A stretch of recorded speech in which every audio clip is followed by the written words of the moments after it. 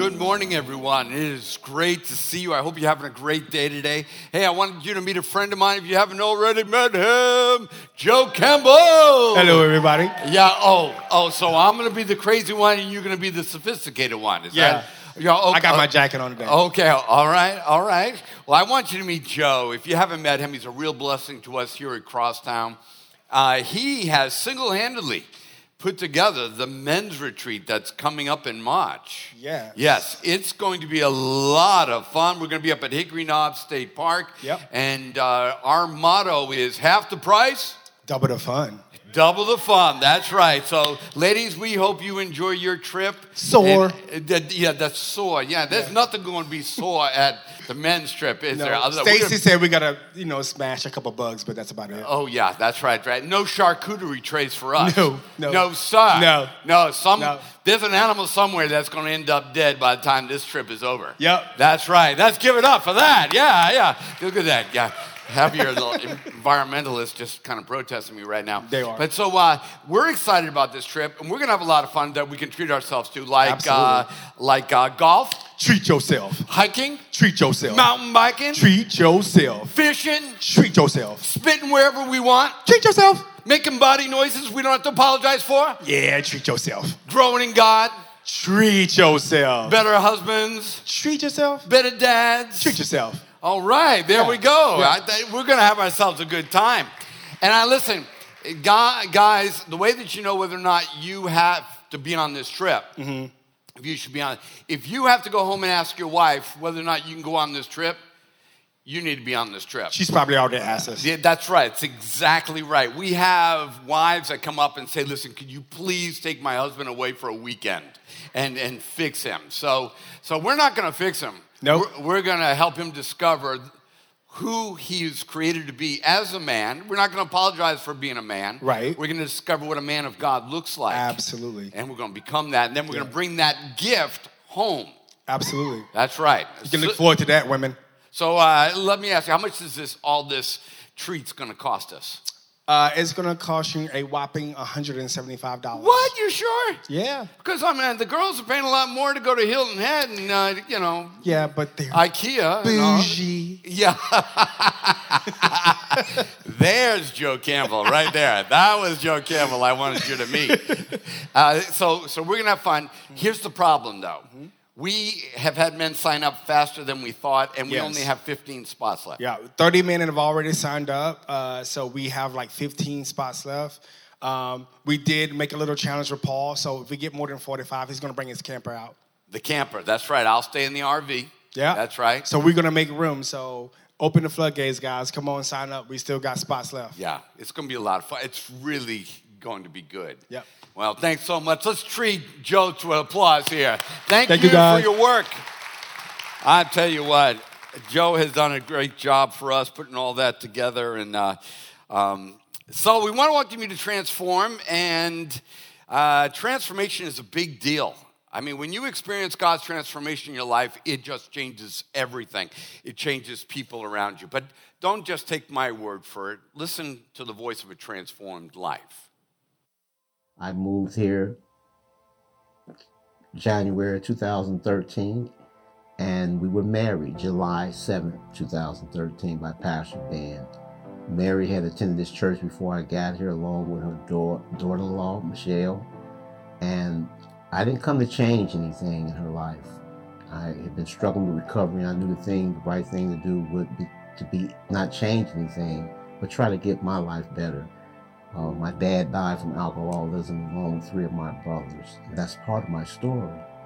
But I was dishonest about my addiction, and it surfaced, and it reared its ugly head in such a way that I was so ashamed and full of guilt. Now, I used to cry out to God continually and go online and look for people to help pray for Calvin in his drug addiction and his alcohol, because it was new to me. I lived a very sheltered life. Really, 2016, the spring, I became very ill. I got up to like 300 pounds. I couldn't hold a head of cauliflower. I couldn't cut up meat. I couldn't use silverware. I was in a wheelchair.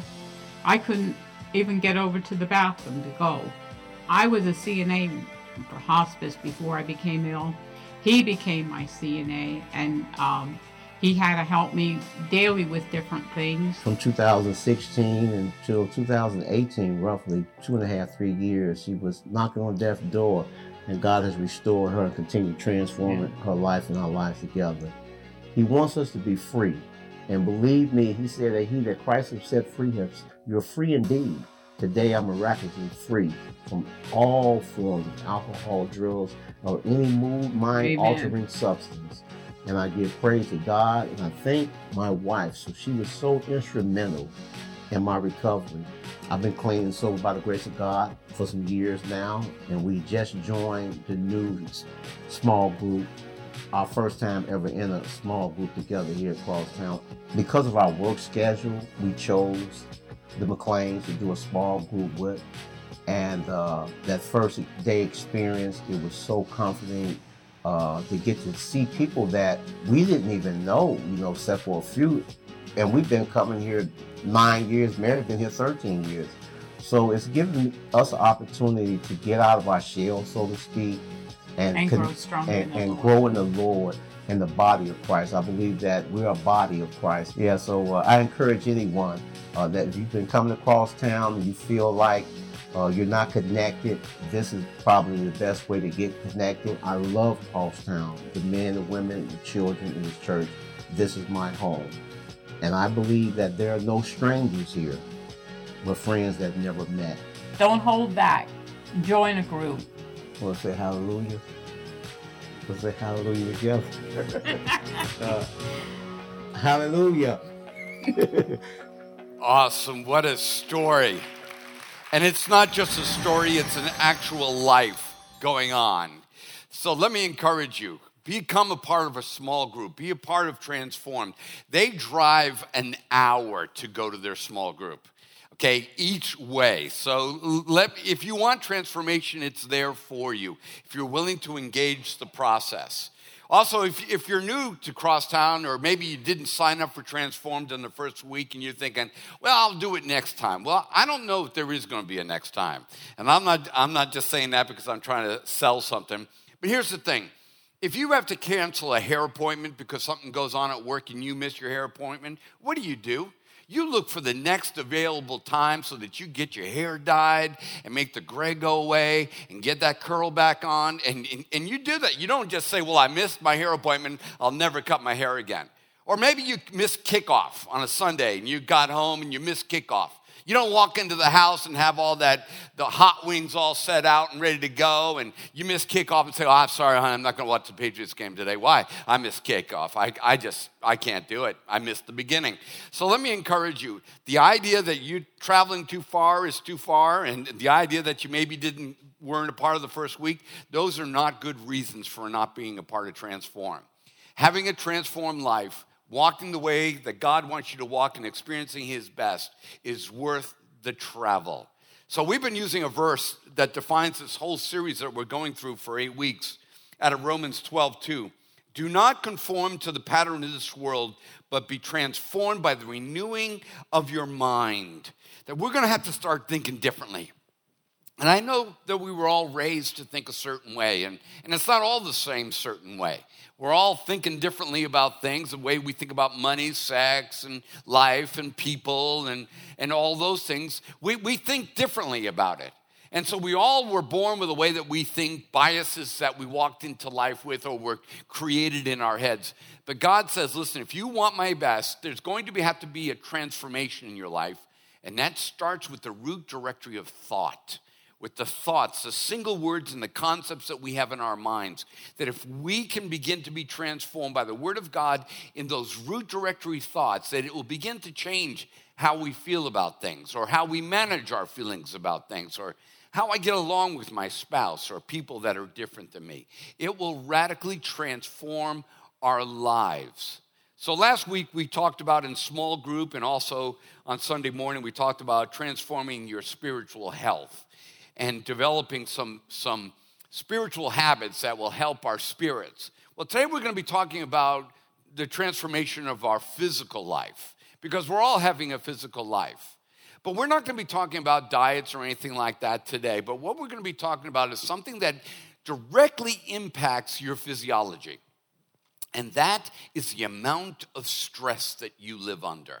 And it is interesting that we live under stress because it is a pressurized system that we live in. So if you're here today and you're a little worn out or you're tired, you're stressed out or you're fed up, well, this is a perfect Sunday to be here. And we're going to go into Psalm 23, and we're going to break out a couple principles today. We'll do a couple next week as well. But we're going to take a look at a couple principles that how God's word can transform how we deal with stress in our lives. Because stress is a real issue. Whether it's a perceived threat or a real threat in our lives, it does affect us physiologically, emotionally, mentally. I mean, your blood pressure goes up, your pulse quickens, your adrenaline starts to shoot throughout your body. And that's a cool thing if you got a Rottweiler chasing you from your neighbor's yard and you need to get out of the way real fast. Well, that's a really cool thing to happen that your body has. But the problem is when that system doesn't get shut off, when that system is going all the time, when you're laying in bed at 3 o'clock at night and your blood pressure is up and your adrenaline is rushing and you're worried about things in your life and that stress begins to have an effect on you physiologically. So the problem is the chronic stress that it puts on our bodies and the breakdown that's ensuing. There is no lack of medical studies on the issue and the effects of stress in our lives. So I know we focus a lot on eating. That's good. You know, if you want to eat kale, eat it up. I know we talk a lot about exercise. And you know, it's funny about exercise. I try to do it as much as I can, as much as my body. So since I have some injuries in my body, I've looked for different ways to do it, you know. And I actually saw a video where you do trampoline exercises, where it was a bunch of people doing a trampoline exercise. I wish I had the video of it because it was absolutely ridiculous. But if it's working for you, could you let me know? Because exercise is a really important thing for all of us to do. But how we think probably impacts us even more. How we deal with chronic stress in our life is deadly to our bodies when we don't manage it the right way. So before we look at Psalm 23, let's just talk about what does stress look like. I just want to break it out like in my own personal life. Well, we've got worry. Worry's one thing that is a stress element. And when I think about worry, I'm thinking about the context of losing something. I'm afraid that I'll lose my health. I'm afraid that I'll lose my civil liberties. I'm afraid that I'll lose my my money. I'm afraid. So we worry a lot. And you know what's interesting? The more complex life gets, the more the worry goes up. See, when I'm back in the I don't know when this would be. I guess it would be like 1980s, late 80s, 90s, when the cell phones came out.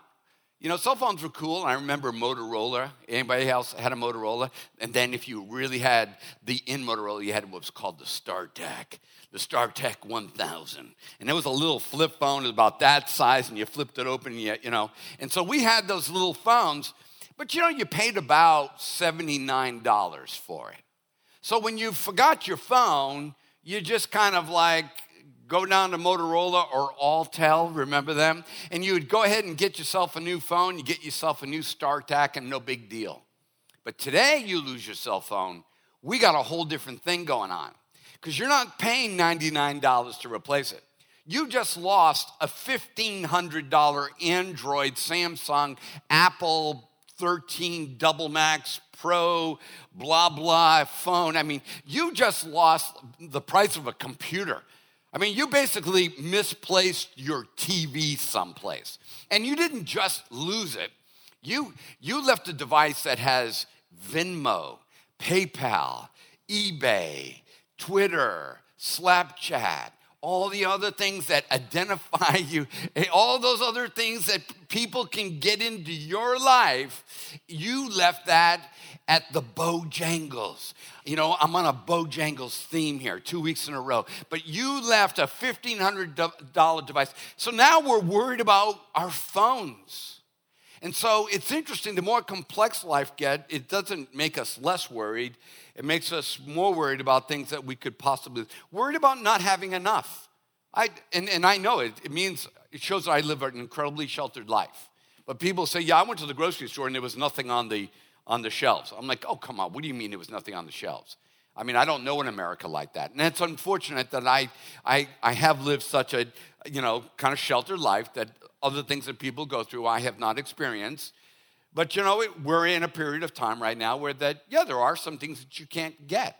There are some things that are not on the shelf. It's kind of like looking for a generator when an approaching hurricane happens in the Charleston area. And so we begin to worry about things that we, need in our lives and we feel that we're losing. And that has an effect on us. Then there's hurry. Here's another component of stress. Everything is going faster. And the thing is my generation, it was like an unspoken axiom, a kind of a belief that was true, but really you haven't proven it's true, but everybody accepted it's true, is that faster is better. I mean, just think about it. Everything in your own life. It's like, well, I want a computer that's what? I need a computer that's faster. I need a phone that's faster. I need download speeds that are faster. I need downloads that are faster. I live in Hollywood, South Carolina. Okay, don't confuse it with LA.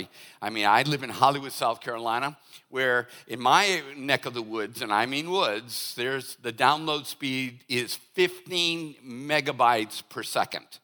Now, some of you living in the Charleston area, you're getting 150 to 350 megabytes per second. I'm getting 15 megabytes. Oh, upload speeds, 640K to 1 megabyte per second, okay? So that's why if you don't get an email from me until like 3 weeks after you send something to me, that's it. It's stuck someplace in between here and Hollywood. But we just believe the idea that faster is better. But what I've also noticed is that this need for speed creates stress when we don't encounter it. It causes difficulty. It causes collisions. Everything's got to be fast. So everything's colliding. Your fast collides with my fast, and all of a sudden we have stress in our lives. I almost lost it in Home Depot yesterday. And I had no reason to other than I'm a maniac. And so when I was younger, not much younger, remember self-checkout? You could go stand in line, and standing in line meant somebody with the cashier was going to check you out. Or we have expedited service where you can self-check out yourself. Well, now there is no somebody helping you check out. Now I'm standing in line to check myself out. And it was a really big line. And I'm thinking to myself, wait a minute, this is so weird. I should be getting paid. If I'm standing in line to check myself out, why am I not getting paid to do this? And so I'm just getting frustrated. And I know I'm a little bit of a loser here, but those kinds of things develop stress in your life. Somebody from the church walked by and said, "Hi, Pastor Paul." I'm like, "Can you believe I'm standing in line?" It's like, what? It's like, yeah, that's the one thing I said to them. I didn't say, "Hey, bless you, the Lord is risen. Have a great day. We're going to heaven one day, brother." No, he saw me, "Hey, Pastor Paul." I'm just like, I can't believe I'm standing in line. What's happening to America? I'm just going to leave. Have you ever left stuff? I'm that guy. I've left it. You can call me Karen, okay? I have dropped my stuff and say, "Listen, if you don't want to check me out, if I'm going to wait for this, I'll just do Amazon." But you know what? There's something about the collision of speed that happens. Right now, it's actually going on in America. It's happening between the FAA and cell phone industry. See, apparently, and all the development that was going on, whoever developed 5G wasn't aware the FAA was using the same bandwidth to land airplanes, okay? So everybody just kept developing. Finally, it's like, well, we own that, and we own that. And so it turns out now that 5G interferes if my next door neighbor is a pilot, and I was explaining that when they have conditions that the pilot cannot visually land the airplane, they have to go to auto land and all that other stuff, there's a certain bandwidth of communications between the airport and the plane that is necessary so that in fog they can land the plane. Well, it turns out that 5G uses the same bandwidth and interferes with the landing of the airplane. So now we've got a big debate about who's going to give way. Is the FAA going to change what it's going to do, or is it or all these customers of 5G who are trying to download their Netflix show, are they going to be able to give way? See, we've got two groups that want to hurry. I want to get there fast on my airplane, and I want to download this video game, and I want to play this game, and I want to do it at the same time. So sometimes there's a collision the faster that we go, and who's going to give way.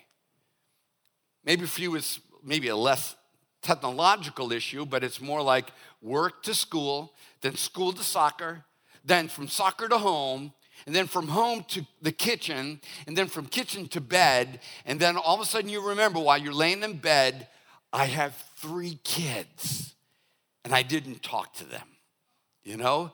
And it happens every single day. And you don't think that takes a wear and tear on your relationship, the stress of that it takes on your body?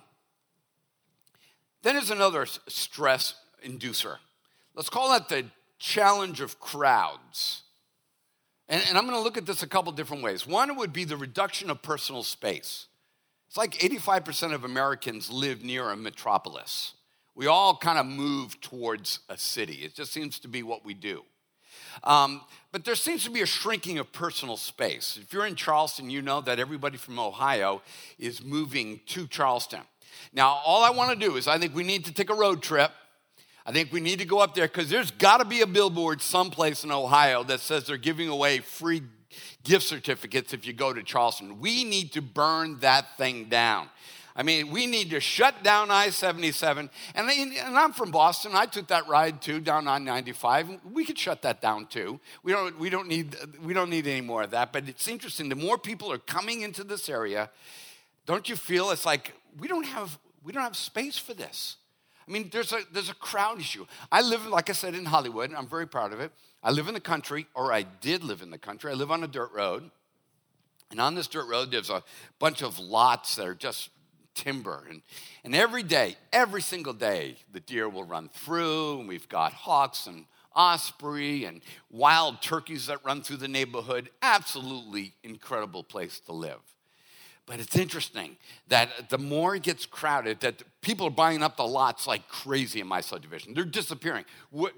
Trees are being chopped down left and right, and all of a sudden, it's all disappearing. And now you'll see a deer in the middle of the day just standing, a group of them, standing in the middle of the road. And it's like because they've been spaced out, that their habitats have been shrunk so much they don't know where to go. So I go to the store and buy corn, and I throw it in my backyard, and so that the deer will just kind of congregate in my backyard. It's really cool to see. I mean, up to 24 deer in my backyard. And it's like, but that's what happens, is that the more life gets crowded, the more, whether it's crowded in thought, crowded in activity, crowded in personal space, we begin like the deer to wonder, where do I belong? Where should I be? I feel exposed. Take it into the realm of privacy. That's what happened over the last 2 years is while we were trying to figure out what was the best for this pandemic is that this idea of privacy began to disappear a little bit. We had to be very careful about what we said and certain words that we used. We had to, whether or not, do I wear a mask? Do I not wear a mask? Can I go in here if I'm vaccinated or if I'm not? See, it's just like the deer. You know, when its habitat is disrupted, I don't know where I'm supposed to be or how am I supposed to dress or how am I supposed to talk. And folks, for 2 years, that's why we're so angry, is because we're stressed out. We're sick and tired of people telling us, whether it's right or wrong, we're sick and tired of losing our space. Another one I think is really interesting, and I think we're in it in America, and I think we need to realize that the challenge is here. It's the challenge of diversity. And you say, yeah, I don't like the challenge of diversity. And it's like, well, first of all, we got to remember, e pluribus unum is the slogan of the United States. Out of the many, the one. It's our great idea. It's what we want to show the world that we do really well. But when you're trying to live in a non-homogeneous culture, and you move into a heterogeneous culture, that means you have got to create space for people to think different than you. And that causes stress. You got to be willing to create space for somebody to have a different religion, a different belief, a different skin color, a different idea. It doesn't mean you affirm that you believe that idea to be true or right, but you do got to create space for it. And as America has changed culturally, whether good or bad, the idea that all of us being different, living together and unified as one is still a great idea, but it does cause stress and difficulty. And when you got all the other spaces being taken away from, then you begin to start villainizing people groups because they're the reasons why I feel so stressed out. And it's not the case at all. We're going to find out the solution does not come from people groups. It comes from the Word of God. Then there's the noise of choices. You know, another axiom that we have is that the more choices, the better. But I'm here to tell you that that is not the case. Just because you have more options, it does not equal better choices. And don't get me started with Starbucks. I mean, Starbucks is just stresses the heck out of me. And it's like I want those little egg bite things. You know, you want those, but you got to learn French in order to order them. Okay, so I just pull up like, yeah, could you give me one of those egg things with the bacon bits on top? And you mean the Gouvier, and it's like, yeah, that thing. Could you give me one of those? Or if anybody from the office wants me to go get drinks at Starbucks, which they don't ask me anymore to do because they'll see me physically just start to shake.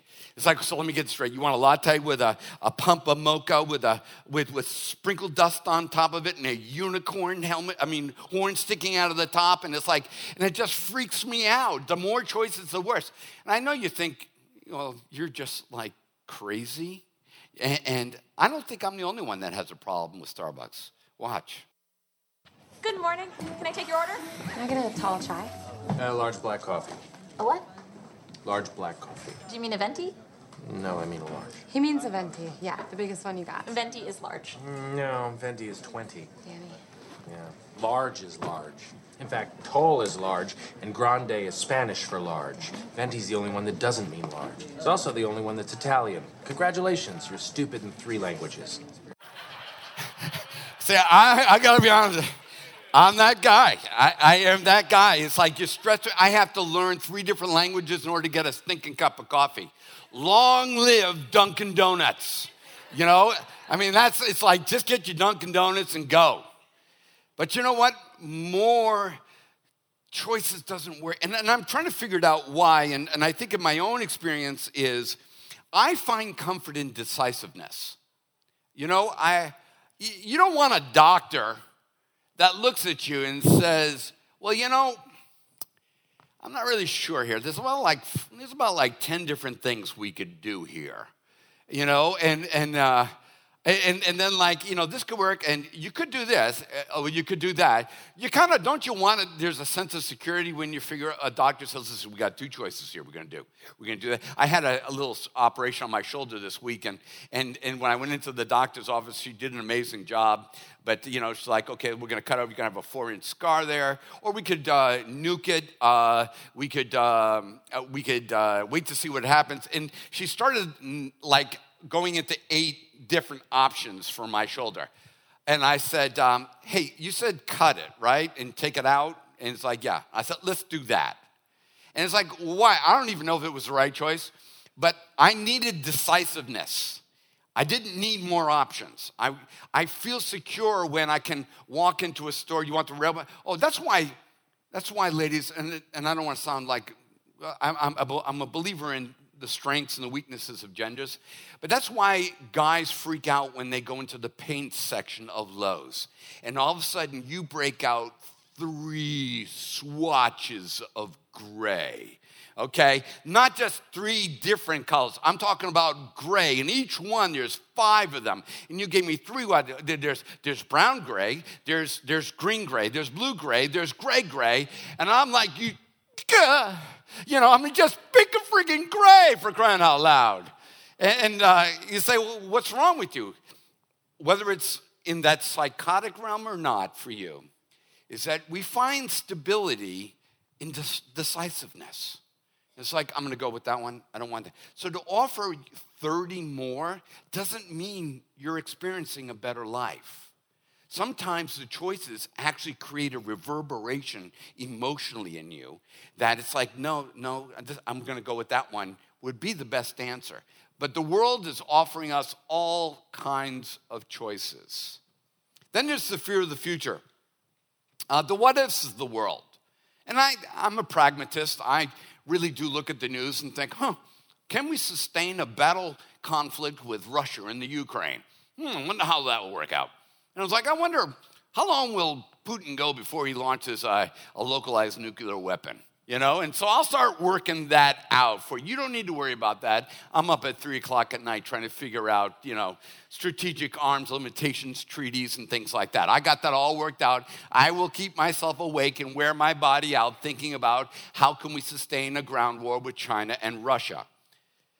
But you may be asking yourself and stressing yourself out with inflation. Will you ever be able to own or afford a home? Those are real things that wear on us. Or what kind of world is my child going to grow up? And that not only impacts your mind, but it impacts your physiology. Or what kind of skin spot is that, it's like, it looks a lot like Abraham Lincoln, and it's like, what should I do with that? Should I, See, these are all things simultaneously, while we're worrying, while we're making choices, while the complexity of life, while we're trying to be diverse, while we're getting crowded, all this adds up together. There's no wonder that more and more I'm hearing good Christian people becoming alcoholics. That 2 years ago, they had no thought of ever being an alcoholic. Just think about your alcohol consumption level right now. No judgment. I just want you to measure how you're dealing with stress. Because a lot of folks have gone to the doctors and asked for a pill to kind of help you through the times. Or maybe you're shooting down a bottle of wine every day or every third day. Or maybe you're losing sleep. These are all things that will wear down your body. So, I know every one of us to be healthier. And I know that, you can trim your eating and increase your exercise. But I love what Proverbs 14:30 says. It says, peace of mind makes the body healthy. What an amazing place to start. Peace of mind makes the body healthy. So we've got to figure out how to lower our stress for our body's sake, for our physiology, for our health sake. So I'm going to read a very familiar passage of Scripture, Psalm 23, which you've heard a lot. But as I read it, and I noticed this in the first service, I want you to, as I read it, let it exhale something to you. Your iPhone watch has that little app that comes on and says, it's time to stand up. And I'll say words to it that I shouldn't say to to a watch, but I'll be like, you stand up. It's like, I will when you stand up. It's like, and so like, or all of a sudden this little flowery looking thing about breathing, mindfulness comes on, and it'll tell me, exhale. This is my watch doing this. And maybe it's a good thing. But I want you to listen to this scripture and tell me, if not, as you listen to it, I want you to breathe in and out the right way, the way that God created you, right? And just let some of this stuff just exhale out of you. And because this is what the power of the Word of God has. Think about all those things that we were worrying about. Now listen to how Psalm 23 addresses it. The Lord is my shepherd, so I have all I need. He makes me lay down in lush green meadows. And he leads me beside calm, quiet waters. He restores my soul. He guides me in right paths for his name's sake. And even though I walk through the valley of the shadow of death, I will fear no evil, for you are with me. Your rod and your staff, they comfort me. You prepare a table for me, even in the presence of my enemies. And you anoint my head with oil. My cup overflows. Surely, goodness and mercy, goodness and love will follow me all the days of my life. and I will dwell in the house of the Lord forever. Now, if you're thinking about something that could transform the way that you think, that could affect your physiology, that's the wisdom of God right there. So the first thing that he says that's part of the solution to remove stress is to look to God to meet all your needs. This is a thought practice, and we need to stop looking to other people to meet our needs. We need to stop looking to the government to meet our needs. It's unfair to even expect your spouse to meet all your needs. See, some people think, well, I'm going to get married, and that person's going to, like Jerry Maguire, you complete me. And all you got to do is be married for 3 years and find out that that's not what happens in a marriage. That marriage itself can become a new form of stress induction. For some of us, we look for our children to be our source of peace of mind.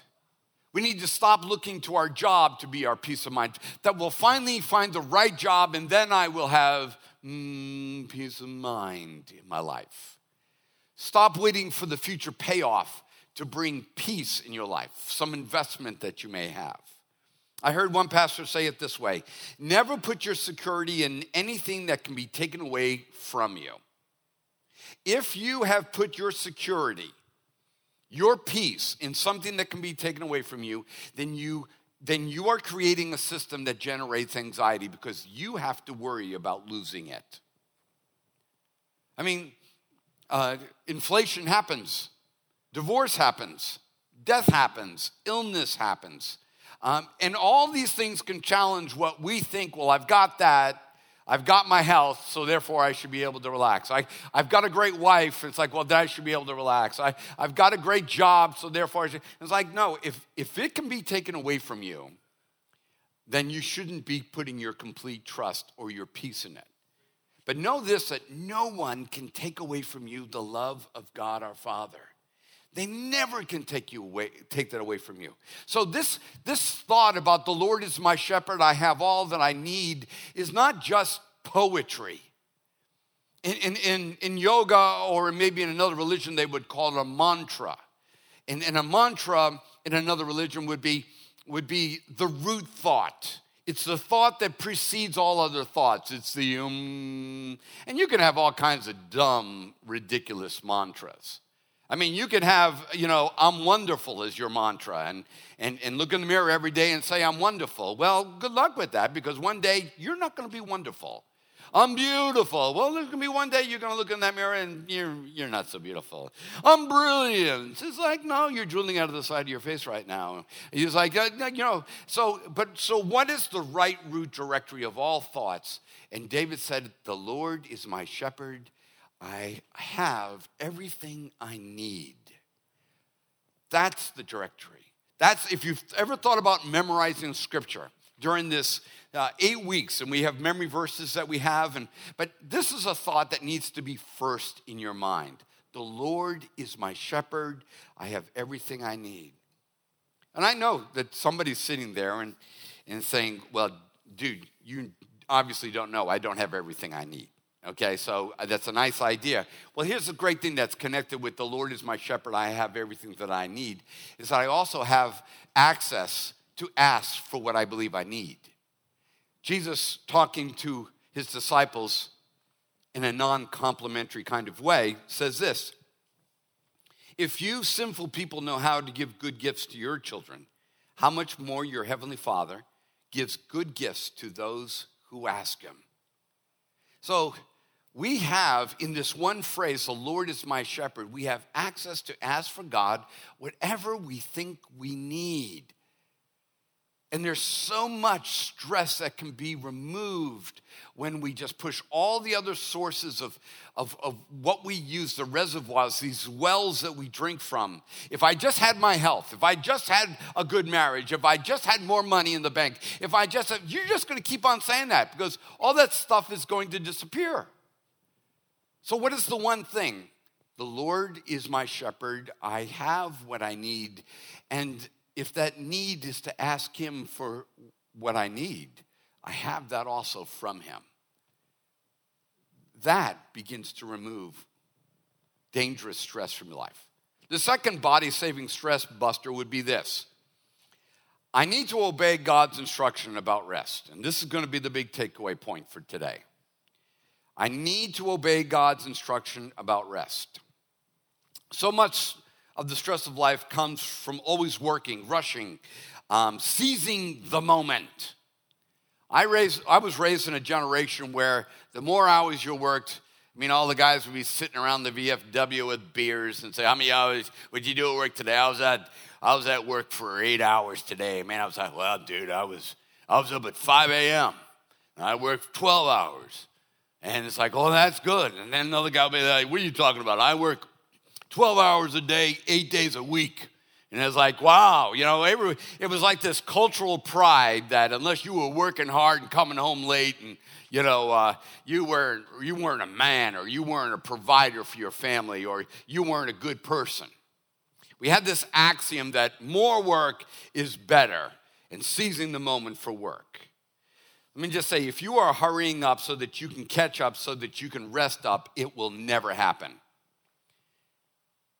We believe some idea that I need to work all these late hours, and that shows that I am valuable. I feel that way when somebody tells me that, yeah, I work 12 hours a day. I'd be like, dude, you're impressive. And it's like, you work every day? Yeah, I work every day. I don't get a day off. Well, we're going to find out you're not only not impressive, you're disobedient. Like, what? But that's exactly what the scripture is going to teach us. We need to trust God and obey his wisdom about rest. Rest is a big deal for your body, and it's a big deal to God. God actually modeled, in the story of Genesis, we're told that he does all this creation work on 6 days, and on the seventh day, he plops it right in the middle of the story, and it says, and God rests. Now, I'm not saying God was wore out, but he did model for us something that he considered just as important as what happened on day one. Now, day one, we consider kind of important. God in the darkness separates light from darkness. Then, day 3, he creates the moon and the stars. And day 6, he creates us. And it's like, well, those are big deals. You're telling me resting is as big a deal as that? Oh, yes. It's that big of a deal. And God himself modeled it for us. Matter of fact, God feels so much about this idea of rest is the word called Sabbath. And it's a Hebrew word. It's really technical. It means rest. That's all it means. It means rest. But God felt rest was so important. He kind of came up with to create and shape culture. And he kind of went to some of these rude thoughts about makes a good culture. He could have given us like a gazillion commandments, but he decided, I'm going to give you 10 that kind of touch a lot of ideas, 10 really good thoughts that if you apply these to other areas, they all kind of work out. It's kind of like a rubric. And, it's like these are key ideas. And in that, you have the Lord God, you should keep him holy. Don't use the Lord's name in vain. Don't know engraven images. And then it was like, keep the Sabbath day, the day of rest, holy. Well, the interesting thing is it's above adultery. The interesting thing is it's above murder.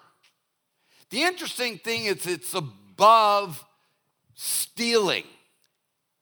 It's kind of interesting that God thinks of rest as that important. Now, I'm not saying, one commandment's better than the other. I'm just saying this is if God says you begin to order your life, here's a really key point. You need to get your rest.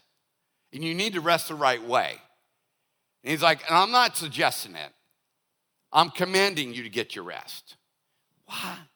See, we'll march on Washington, I don't know why I do body movements, but we'll march on Washington to stand up for marriage. Make sure it's between a man and a woman. That's a good thing. Make sure that we'll protest about guys cheating on their wives. Yeah, that's a good thing. But do you see anybody protesting Washington about rest? Christians all day long will fight on the issue of abortion, and that's a good thing.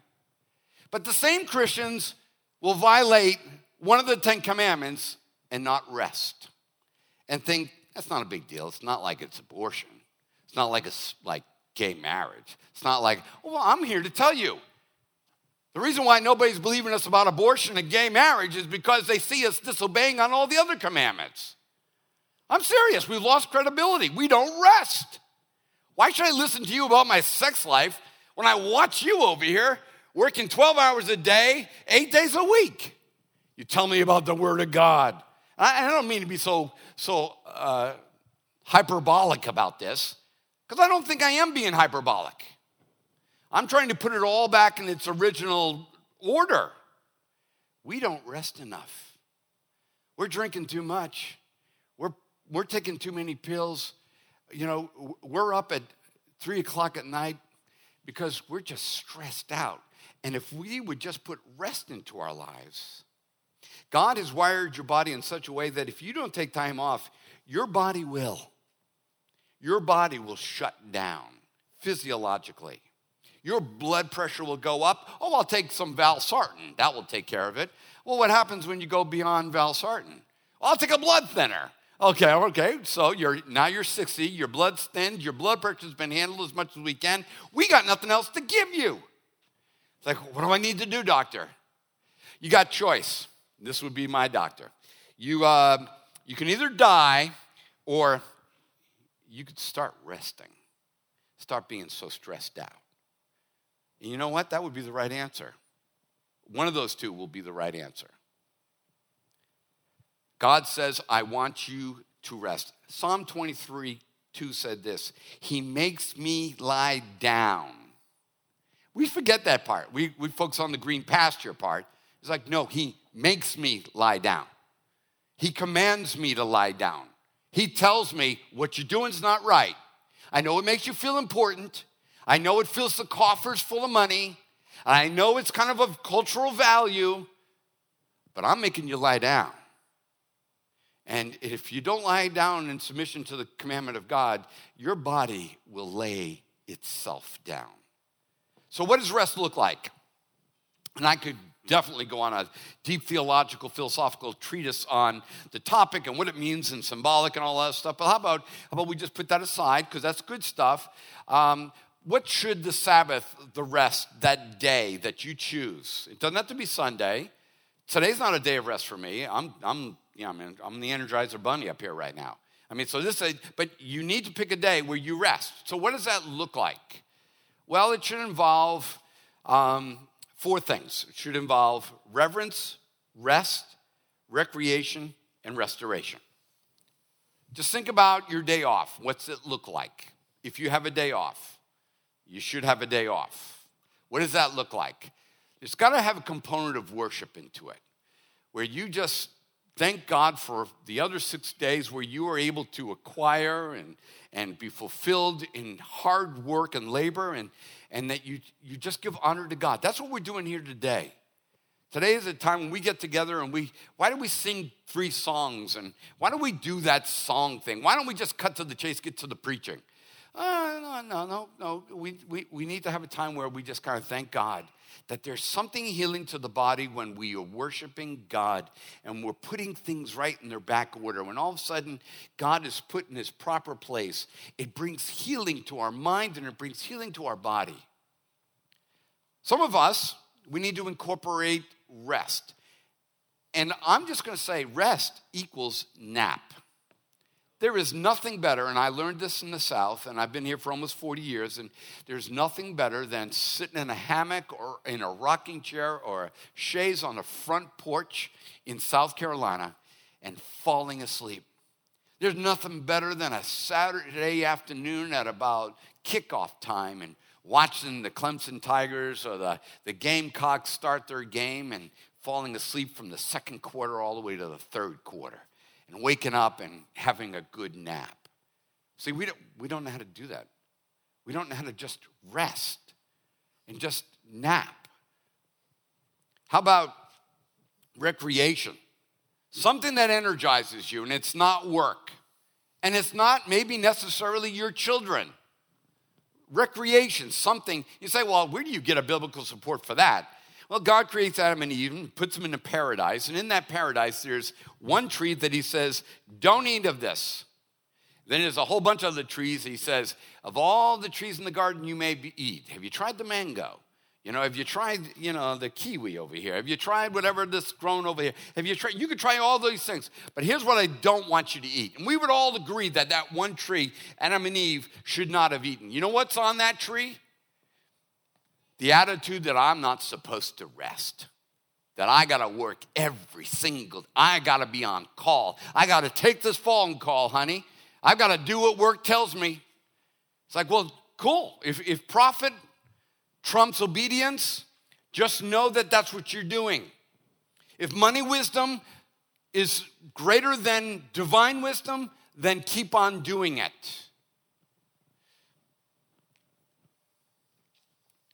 So mountain bike, walk, hike. You don't need a lot of money for a hobby, too. Don't do that. You don't even need a lot of physical prowess to have a hobby. I mean, I have bunches of hobbies. I am hobby rich. I love photography. I just got a new camera, so I'm upgrading I'm going to make some new photos. I've got, I love walking. I love kayaking. I love mountain biking. I love Legos. I like building R2-D2 out of Legos and Star Wars characters. I love The Mandalorian and Boba Fett. I love sci-fi and all this other stuff. You say, dude, you're just a nerd. You need to get a job. You need to carpe diem, seize the day. Not on my day off, I'm not.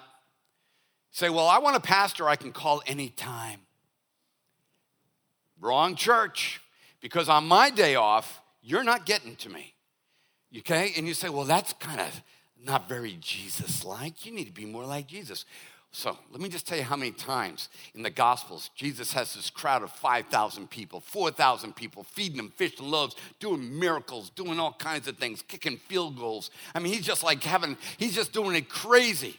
And then when about like 3 hours are into it, 4 hours into it, he says, hey, listen, hey, guys, do me a favor. And they're like, what are we going to do? We're going to go in and bomb Rome? Yeah, we're going to go in and tear up some Jerusalem. He goes, no, I need you to send the crowds away. But wait a minute, they need healing. They need food. I said, send them away. Where are we going? What are we going to do now, Jesus? What are we going to tear up? And they're like, we're going to go over this garden here, and I'm going to take a nap. I'm going to sleep, spend some time with my Father, and we're just going to rest.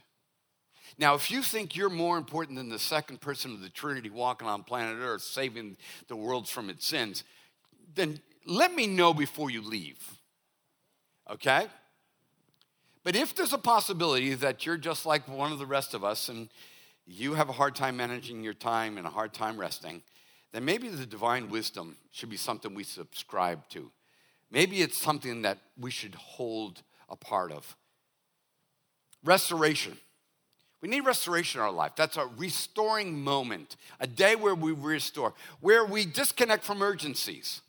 We disconnect from our $1,500 phone. And I know some of you right now, you got your phones, and all it takes is a voot, voot, voot, voot, and it vibrates in your butt, and you pull that thing out, and you're acting like, I'm just following along in the scriptures, Pastor. Whoa, and you just got a text to pick up some fried chicken on the way home or something, something really important. But, is it possible that you could totally disconnect for one day? And some of you are like, there's no way, Pastor, I can do that. It's like, okay, just know this. Neither you nor God controls your life. That there's some other ethic that's the root directory of your thoughts that's greater than God. When you think about it that way, I know you're saying here today, well, Pastor, it's tax season. I can't afford a rest. Or it's Christmas retail. This is when I got to be at work, and I got to work all these days. Well, Exodus 34:21 addresses that. He says, you shall work 6 days, but on the seventh day you shall rest. Even during plowing time and harvest you shall rest. It's like, everybody can rest when business is low, when things aren't going real well. But now all of a sudden your online service is clicking, you're making money, and business is in, it's my high season. And God says, oh no, I know about high seasons also. I know about making all that money and all that stuff. But he said, but listen, I want you to rest, not just when resting is just, because you're not making any money. He's like, no, even when you're at the top of your game, when you're making the most money, when the demands are even at their highest, I want you to stop on that day too. I'm telling you, this is tough. But we're here because we want to be transformed. And if we're going to be transformed, it's going to happen by the renewing of our mind. And if that's going to happen, we can't lean to our own understanding, but on his word, meditate day and night, and he will make our path straight. That's what we're doing here. So the fact that you might have rolled your head a couple times or clamped onto your spouse's hand like, this is an idiot. It's like, you can't do that. That's not real. Okay, just know this. Just know that you just said no to God.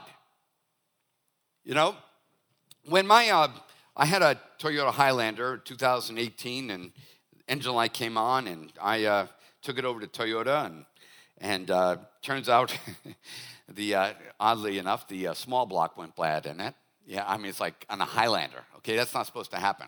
So I went in there, and a great gal was there that was working there, and I'm like, Deanna, can you help me out here? What should I do? She just looked at me and said, Mr. Ranzo, you need to sell this thing. She said, you'll be fixing this thing for the rest of your life. You need to sell it. And I did. Oddly enough, Toyota bought it. But so if you're looking for a 2018 Highlander, I know one you shouldn't buy. But it might be out there waiting for you at a price that you can't beat. But when Toyota tells you you need to sell a Toyota, what do? You sell a Toyota. When they tell you that engine's not working right and you need to get rid of this vehicle, you do that. So if the God of creation tells you you need to rest, and he puts it in explicit language, not kind of sort of rest, not kind of like maybe one day a month or sometime, not in poetic language, but on the seventh day. What do? When your manufacturer says, change the oil, you change the oil, don't you? You should, or your car's going to break. And God says, rest.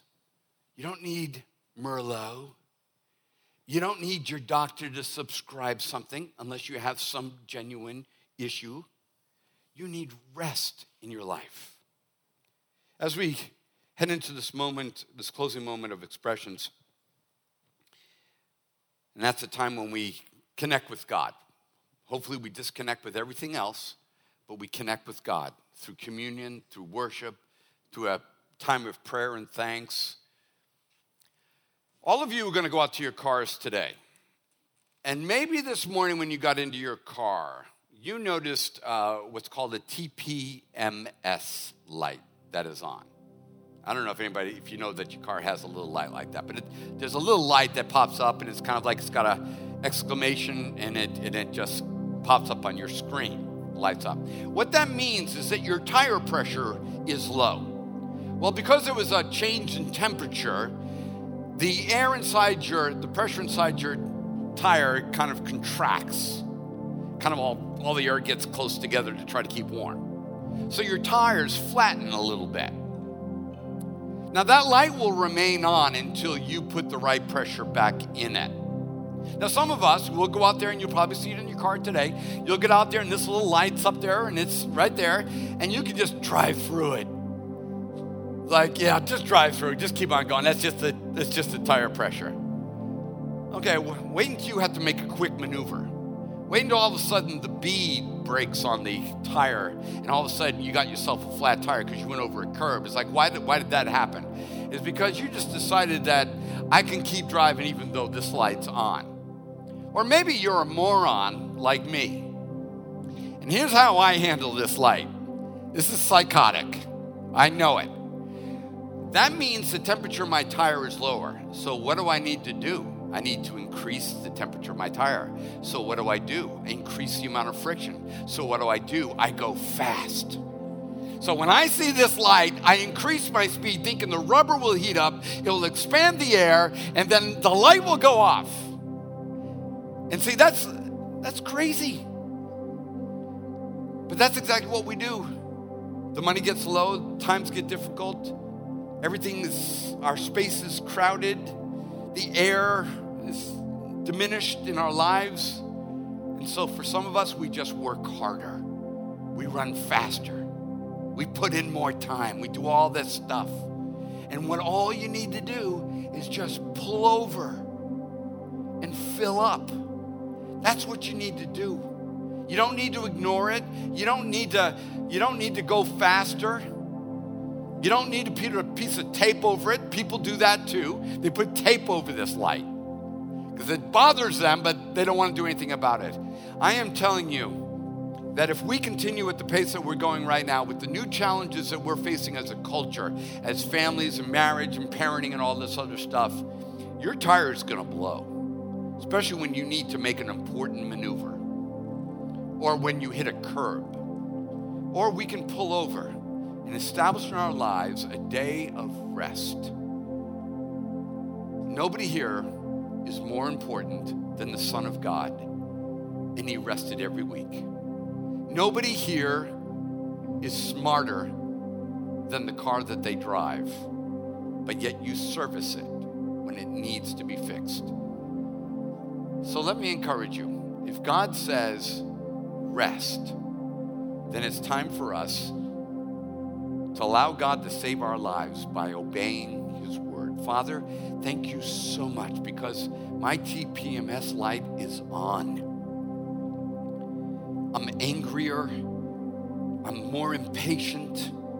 I'm fed up. I'm less tolerant. I've got less joy. All that cold, Lord God, has reduced my ability to keep shape. Driving faster is not going to fix it. Ignoring the light is not going to fix it. But God, you invite me to pull over by streams of living water, green pastures, quiet streams.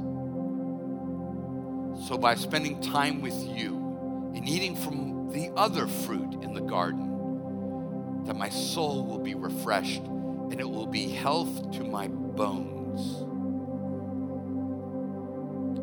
Lord God, I hope that every one of us have learned it's not just good eating and it's not just exercise that may heal our bodies, but your wisdom on how we use our bodies that will save us.